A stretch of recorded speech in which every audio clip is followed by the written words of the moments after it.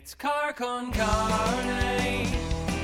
Let's eat in the car. It's car con carne. And now here's the star of our show, James Van Alstyne. It's car con carne in quarantine. Quarantine con carne sponsored tonight by C&H Financial Services. Also Siren Records McHenry, who are now offering curbside pickup and online ordering. You can check out their new website at sirenrecordsmchenry.com. If you're in a band, if you own a label, if you want to get your product in a store, you can message them on social media or call the store. Siren Records McHenry, always looking to support local music. Tomorrow morning, tickets go on sale at 9 a.m. Local H, bringing concerts back to Illinois. You can see the band playing a full set at a drive-in. They're playing at the Harvest Moon Drive-In in Gibson City, Illinois on June 25th. It's a Thursday night. Where is Gibson City? We'll just go on 57, drive south, and keep driving. We'll get there. Again, tickets on sale tomorrow morning at 9 at outhousetickets.com. So before I introduce my guest, I do want to acknowledge, I'm obviously aware of everything that's going on right now in Chicago, around the country.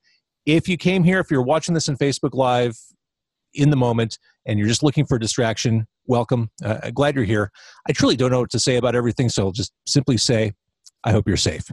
My guest tonight, you've probably seen him, if not in Chicago, quote, back in the day, you've seen him on stage as DJ opening up for Sir Paul McCartney. He is Chris Holmes.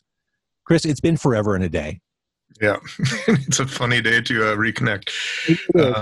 I'm glad to see you're doing well. Likewise, I've seen you from afar. When I saw McCartney in Tinley Park, I saw you there doing really cool stuff with all that old Beatles, McCartney, Wings, etc. music. You've got this really cool mix of stuff you've done with all that music. It's the best job in the history of the world to be able to work with Paul. He's the coolest guy, and I'm a huge music fan, obviously, as you know, and it's just been such a pleasure to be able to just be around not only Paul, but to see the love that how his music brings people together, and it's been like a religious experience being on that tour and getting to play, remixes and edits of Beatles songs and covers and stuff for fans is pretty much the coolest thing ever. So I've been very blessed to be able to do that. And I've learned so much from Paul and just his professionalism. I tell people he's a bit like Hoop Dreams, but in reverse, he's the hardest working, least complacent person. And it's just so inspiring to see somebody, put that much energy and that much passion and that much talent into it every day. Along the lines of what you were saying, one of my big thrills when I saw you at at this point was the most recent Chicago area show, I got to take my son. Like the idea of being able to take my son to see Paul McCartney. Like I felt like this is the best thing I can do as a father. Yeah, it's truly a magical experience. Like it's like you go to the show and you can look in any direction and it's a fractal. It's like, it doesn't matter what age you are. It doesn't matter what religion you are. It doesn't matter, where you're from. Like everybody is brought together by that music. We all learn to love to it. We all learn to rebel to it. We all learn to care about, social consciousness and it's such a common vocabulary for the whole planet. And, it's really beautiful to be able to see the power of music and those songs to really bring people together and bring generations together. It's like I love having friends bring their kids to the show and just seeing, because I remember loving it as a kid too. And it's, you see people that are 90 years old at the show and you see babies and it's amazing. But it's the best when I see my friends. I love seeing my friends' parents at the shows too. That's an absolutely incredible thing.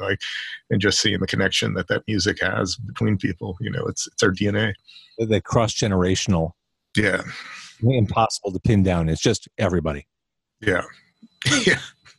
Yeah, it's funny. And like one of the cool things about Paul is like, it doesn't matter who you are. Like everyone's like, Obama's a McCartney fan, like, Bruce Springsteen, like they're all kind of like, I remember we were playing a show in New Jersey and I was on the side of the stage and I looked over and Bruce Springsteen's there and he's like getting ready to go up and play. And it's like, you can see him getting nervous and he's like, it's Paul McCartney up there. It's like, oh my God, like this is the coolest thing ever. But yeah, nobody is too cool for Paul. And he's like the least disappointing human being ever. Like he's just so incredibly wonderful and so absolutely brilliant and kind and just such a joy. He's so funny and he's just great to be around. It's been the best. The description of the least disappointing person ever.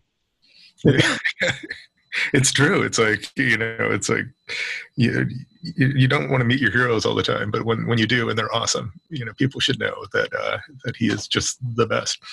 He's just he treats everybody with respect and gives everybody their moment, and it's really special. You mentioned what a music fan you are, and I know this about you.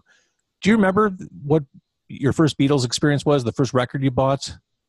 I think the first record I got was when they had the greatest hits, the blue and the red records that came out in like the, maybe 77. I was probably 4 or 5 years old, and I listened to them just nonstop. I had that and an ABBA Super Trooper record and probably some other really weird stuff. But it's just always, been the music that inspired me. And, like the first time I took acid, I was like listening to Revolver and the White Album.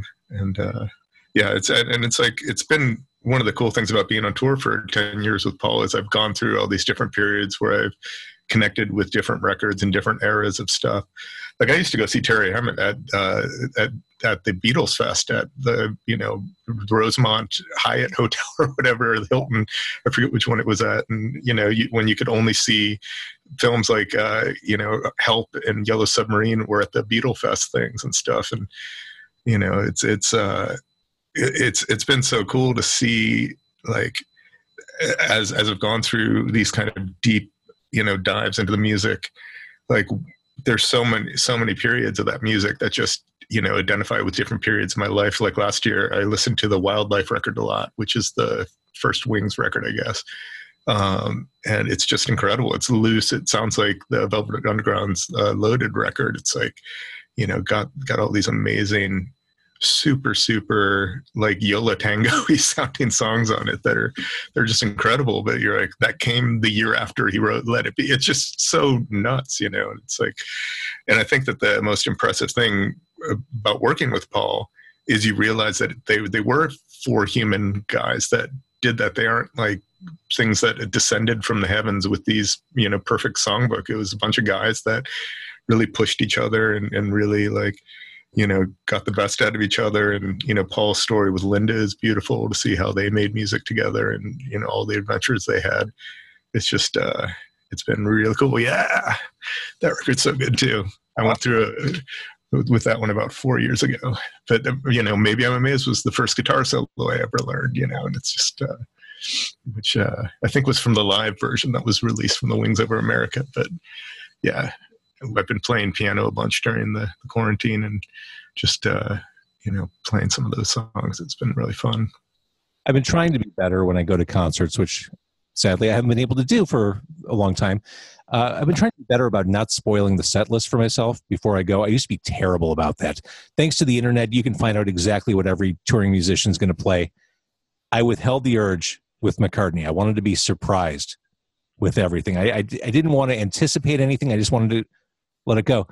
Temporary secretary, really? I did like it. That right there is the reason why you shouldn't spoil set lists for yourself. Yeah, no, that was amazing. I had played that the first time I DJ'd with him at Coachella. I had made an edit of a remix that somebody had done of that, and it brought me such joy to be able to play that. And then one day he's like, at soundcheck, he just started playing the arpeggio thing, and brought he brought a mini Moog that I think was Linda's mini Moog, and was running it through this like ARP sequencer. And it was so beautiful. He's just like trying to get to the right points and stuff. I'm like, what is he doing? And all of a sudden it like gets locked in. I'm like, oh my God. And then they figured out how to play it live. And it made me very, very happy. That was probably one of the deepest cuts that he's played on tour, but it's a great one. So you've been playing with him since 2009? Yeah, the first show I did with him was at Coachella in 2009. And then they asked me to go on tour. And I've done all the shows since 2011. It's a pretty funny story where I did the Coachella with them. I can tell you the whole story. I mean, it's a pretty funny. He discovered you, right? Yeah, so I was DJing a party with the Radiohead guys for In Rainbow's Grammy party, and it was like this really fun party, and it was Questlove and Tom York and Nigel Godrich and I DJing, and it was like, you know, all of our friends were there. It's like this crazy party, and Nigel was like, I think Paul McCartney might be coming, and Nigel had produced one of Paul's records, and a couple, you know, maybe half an hour later, Paul McCartney's just on the dance floor dancing in front of me while I'm DJing. And I'm just like, this is the most surreal thing ever. And when we finished my set, I was talking to him a little bit, and it was like maybe a month before Coachella. And, you know, we were talking about, you know, how he was on the Colbert Report and how funny Stephen Colbert is, and didn't really talk about music at all. And the next day I got a call from Nigel, and he's like, oh, Paul McCartney called me for your phone number. He wanted to get a hold of you. I'm like, what about, that's the craziest sentence that's ever been uttered. And so the next day I got a call from somebody who does the shows, and they're like, Paul's going to call you, and, you know, just think about what you might want to do. And I'm like, for what? Like, and so he calls up. I thought he might want me to do an after party or something. He calls up and he's like, hey, I was wondering if you might want to open for me at Coachella. And like, they don't have opening bands at festivals, but yes, 100%. Like, and so I came up with the idea to do remixes of cover versions of Beatles songs, like a bunch of old soul covers and stuff. And I did it, and it was the best thing ever. And while I was DJing, like, Jeff Lynne from ELO was like right on the side of the stage, and Brian Wilson was there, and Elvis Costello. And it was like the most surreal thing ever. It's like my brain is just breaking by all of my heroes are just sitting there, and they're just all like, you know, trying to figure out what the hell I'm doing with two computers and, like, you know, what's going on. And I did it, and it was the most beautiful thing ever. And I got to watch the show with Nigel, and, you know, it was really wonderful. And then he was playing the Hollywood Bowl maybe like a year later. And I remember like writing and being like, hey, if you guys want, I'm totally happy to go down and DJ for you guys for free and like hook it up, and didn't hear back from them at all. And then my friends that went to the show said, oh, I think he played your mix before he went on. And they were playing my Coachella mix before every show that he did. And I get an email a couple of weeks after, it was maybe like a couple months after the LA show, and they're like, we lost your phone number. And they had been, a friend of mine had helped me set up all the logistics when we did the Coachella show, who wasn't managing anymore and didn't answer her emails at all. And so they had been emailing her to ask me to come on tour with them for like 6 months.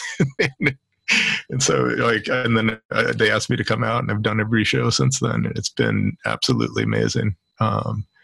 And it's just like, we just had a Zoom call with everybody from tour today and just caught up with everybody. But it's a family, and it's like the guitar, you know, techs did like Fleetwood Mac and Pink Floyd, and like, you know, the amount of just rock history that's involved in that tour is so amazing. Like Roy Bennett that designed like the Purple Rain tour, and the guy that does the video did the video for Purple, you know, and it's like all of these totally disparate things from like the Spice Girls to Prince.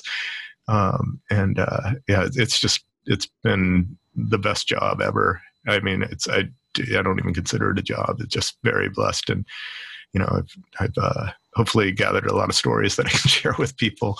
You know, the wisdom of you know, just things I've picked up from being around Paul. But it's been wonderful. Is he doing okay? Yeah, I mean, he's you know, the last time I talked to him, he sent out a message to everybody, you know, saying that he was sorry that the tour was canceled, but that we'd get back out and rock out. But yeah, he's a maniac. He's in the gym running, like he's in such great shape. Well, he doesn't he doesn't age. Seeing him perform, yeah, he's like an alien. It's so crazy, you know. And he's just, it's his energy and his. I mean, he eats well, but it's just his mental focus too is just absolutely amazing. Let's talk a little bit about you. I knew coming up in Chicago in the 1990s. I mean, it may very well be the last time I saw you perform without McCartney was with the Pumpkins at the end of the first run. So it's been a little bit. Wow. Yeah. My first exposure to you is this band. Nice. I love that record. I love this record. This is great. But you came up in the Chicago music scene in that crazy, heady time. What do you remember about coming up in the 90s? Oh man, I remember going to Lounge X and to the Metro and to the Empty Bottle and to the Fireside Bowl. I remember going to see shows 6 nights a week, and I remember just the feeling of camaraderie of it really was such an amazing group of people doing really, really special music. And, I remember just the sense of inclusion and the sense of, just a feeling of, it was just a really, really special time. And I'm very, very glad that I got to be there when that was happening and got to ride it along with it for a little bit. It was cool. Well, there's the Yum Yum album, which I don't think I'm talking out of turn by saying that Yum Yum album has aged well than I think anyone would have imagined back then. I think it sounds right at home with contemporary music right now, right this second. Thanks. If anything, you were ahead of things with the Yum Yum album. Dan Loves Patty. We just did a reissue of that, it was really cool to go back and listen to it. It was a weird period for me because I loved making that record, and I loved the music that I was referencing so much. I mean, it was basically a love letter from me to those kind of songs, and it was such a weird time. It's like my experiences with major labels were comically catastrophic, and but like all of those things have just been such an important part of my life, and the things that I've learned, and the opportunities that I've had. That record was weird because I had the whole Tom Frank article was very bizarre too. I don't know if you remember that, but the Harper's article where he originally wanted to have him do a story that was kind of an updated version of Hitmen, the story about the music payola stuff in the 70s. And he was the writer for a magazine called The Baffler, a guy named Thomas Frank. And, he never really understood that I loved pop music, and that I really, I love the Archies. I love, Tommy James and the Shondells. And the name Yum Yum is deferential to that whole sound. Yeah, totally. Yeah, the Ohio fruit gum or whatever, and so it was at the time it was weird because there were a lot of bands there were a lot of amazing bands like Jesus Lizard and Shellac and, that were doing like this kind of, very aggressive music. And then there was like a ton of really shitty bands that were doing, kind of a caricature of that were just like, row, I'm so tough and I'm, and every night, I'd go see shows and it would just be, white, angry, just whatever. And, there were some amazing like hardcore bands and stuff in that period, but there was a lot of stuff that wasn't. And I had been playing in Savalon Glitz, and I had the girl that sang the record was my girlfriend. We had broken up, and it just got really weird with our relationship. And so I just started writing all these songs that I would kind of do on the side. And it's a very weird time for me because I've just gotten out of college and was like, oh, I'll do music for a little bit. And it's, 24 or 5 years later. And, it's pretty nuts. It creeps up on you. Yeah. I threw myself back into the album for the first time in a while.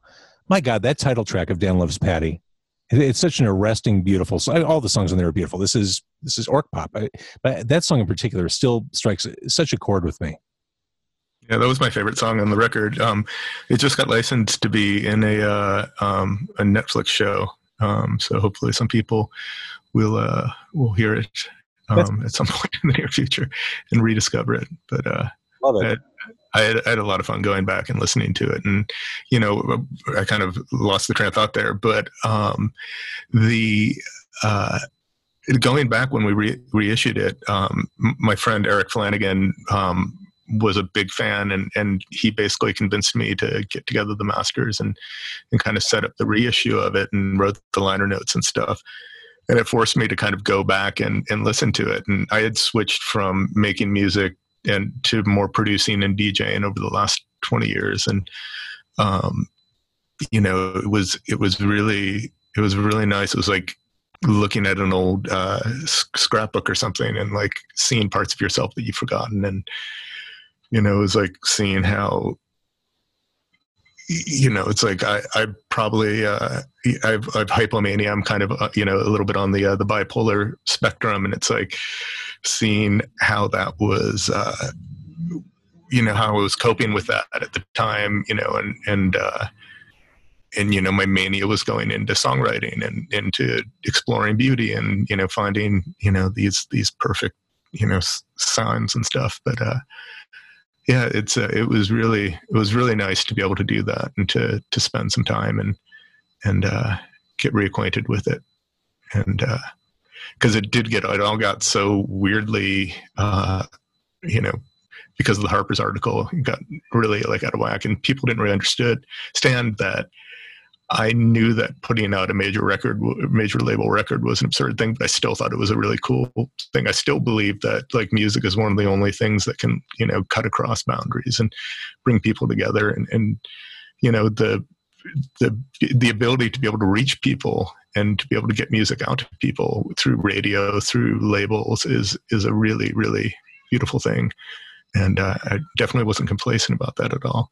So it was really good to go back and remember how in love I was with music and those sounds at that time. It was nice.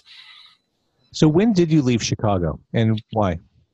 I moved out to LA in 2003, and I lived down in Kenwood in Hyde Park until then, after I graduated college.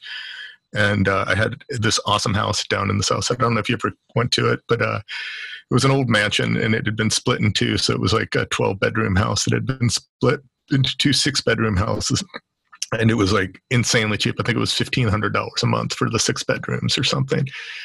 And so when I was a junior in college, I moved in there, and then as I got older, roommates would move out, and it basically became, every room was a studio filled with organs and mellotrons and amplifiers and sitars and stuff. And and the guy who owned the house ended up selling it, and the person that bought it wanted to combine it into one big house. And so I had the option of staying in Chicago and trying to find another place, or to come out to LA. And I was doing a lot of film scoring and music supervising at the time. And a lot of the work that I was doing was out here. And I was really, really tired of Chicago winters. And as you age, the winters seem harder and harder every year. Yeah. So you've always been messing around with technology. I always think of you in the same context of tech and cool stuff. I guess my question is, what are you messing with these days? I am having such a good time right now with OBS, which is this program that allows you to do the broadcasting stuff. I don't know if you're using it for your broadcast right now. And it's something I have not even a written note. I have a mental note that I need to dig into this because everyone's asking about it, especially in conjunction with Twitch. I hear it mentioned a lot. Yeah. So I'm working on a show for Twitch right now that'll kind of be a combination of a variety show that talks about a lot of tech stuff and art and we'll have bands on. And I'm working with Lance Bangs, who's an amazing director. And it's been really cool. We've been working on it for about 2 months now. And I've been doing a lot of stuff in VR. I've just mixed a series of short films with ambisonic sound, which is really cool. So instead of the music being in stereo, the music can move around you in space. So it's kind of like when the color comes into The Wizard of Oz, and it's just this whole new way of seeing things. When the sound in VR, you could have a drum set here, and as you move your head, the drum set stays. Or you could have it like, I'm scoring this underwater, it's a thing on preserving the oceans. And so I might have a whale, and the cello might follow the whale all the way around your head. And it's really been cool to work with. And I've been also playing with a machine called a Glowforge, which is a big laser cutter engraver machine, and making everything from giant mandalas to jigsaw puzzles. That's been pretty fun. Yeah, I didn't even know any of this. I just assumed that if I asked about what you're up to tech-wise, it'd be interesting. That's pretty much what I do, is try to make art with tech. And I think when I'm not doing that, I try to help other people figure out what to do with tech for their art, or how to make art for it. Like I'm a tech facilitator. Yeah, I think over the last year, I've just realized that I've always been fascinated by pretty much everything. And so it's really good for me to play with new technologies and find, different things that you can do with them and different ways to integrate it. Like I remember, when I was doing the Yum Yum stuff and the Sablon Glitz and the Ashtar Command stuff, I was obsessed with modular synthesizers, and I just love systems and playing with them and figuring out what you can do with them. And especially when you don't know what you can do with them, and just kind of like, taking things apart and putting them back together again has always been really fun for me. But yeah, I've been doing that, and I've been doing a lot of stuff with ambient music, and I'm putting together a project right now of kind of on the Ashtar kind of tip of some bliss out music. Awesome. So it's safe to say that this quarantine period has been a fertile one for you. Yeah, I mean, I'm trying to make the best of it. Everything that I do for a living is no longer a thing, and so I'm trying to figure out what monetizable skills I have in the real world. But I've definitely been having a wonderful time trying to make the best of it and trying to help stay sane and help keep my friends sane, and look for things to using technology and music to bring people together and remind people that they're not alone right now. And, that in a world where, narcissism and self-interest seem rampant, it's also a time of connecting, and a time of really bringing people together and realizing, that our voices can be shared. And so I've been really focusing on figuring out ways to work with that and help, amplify some voices and get stuff going. You're a good dude. All right, I'm going to stop the Facebook Live. Thank you, everyone, for watching there. That's Chris Holmes right there. Sorry, I got heavy.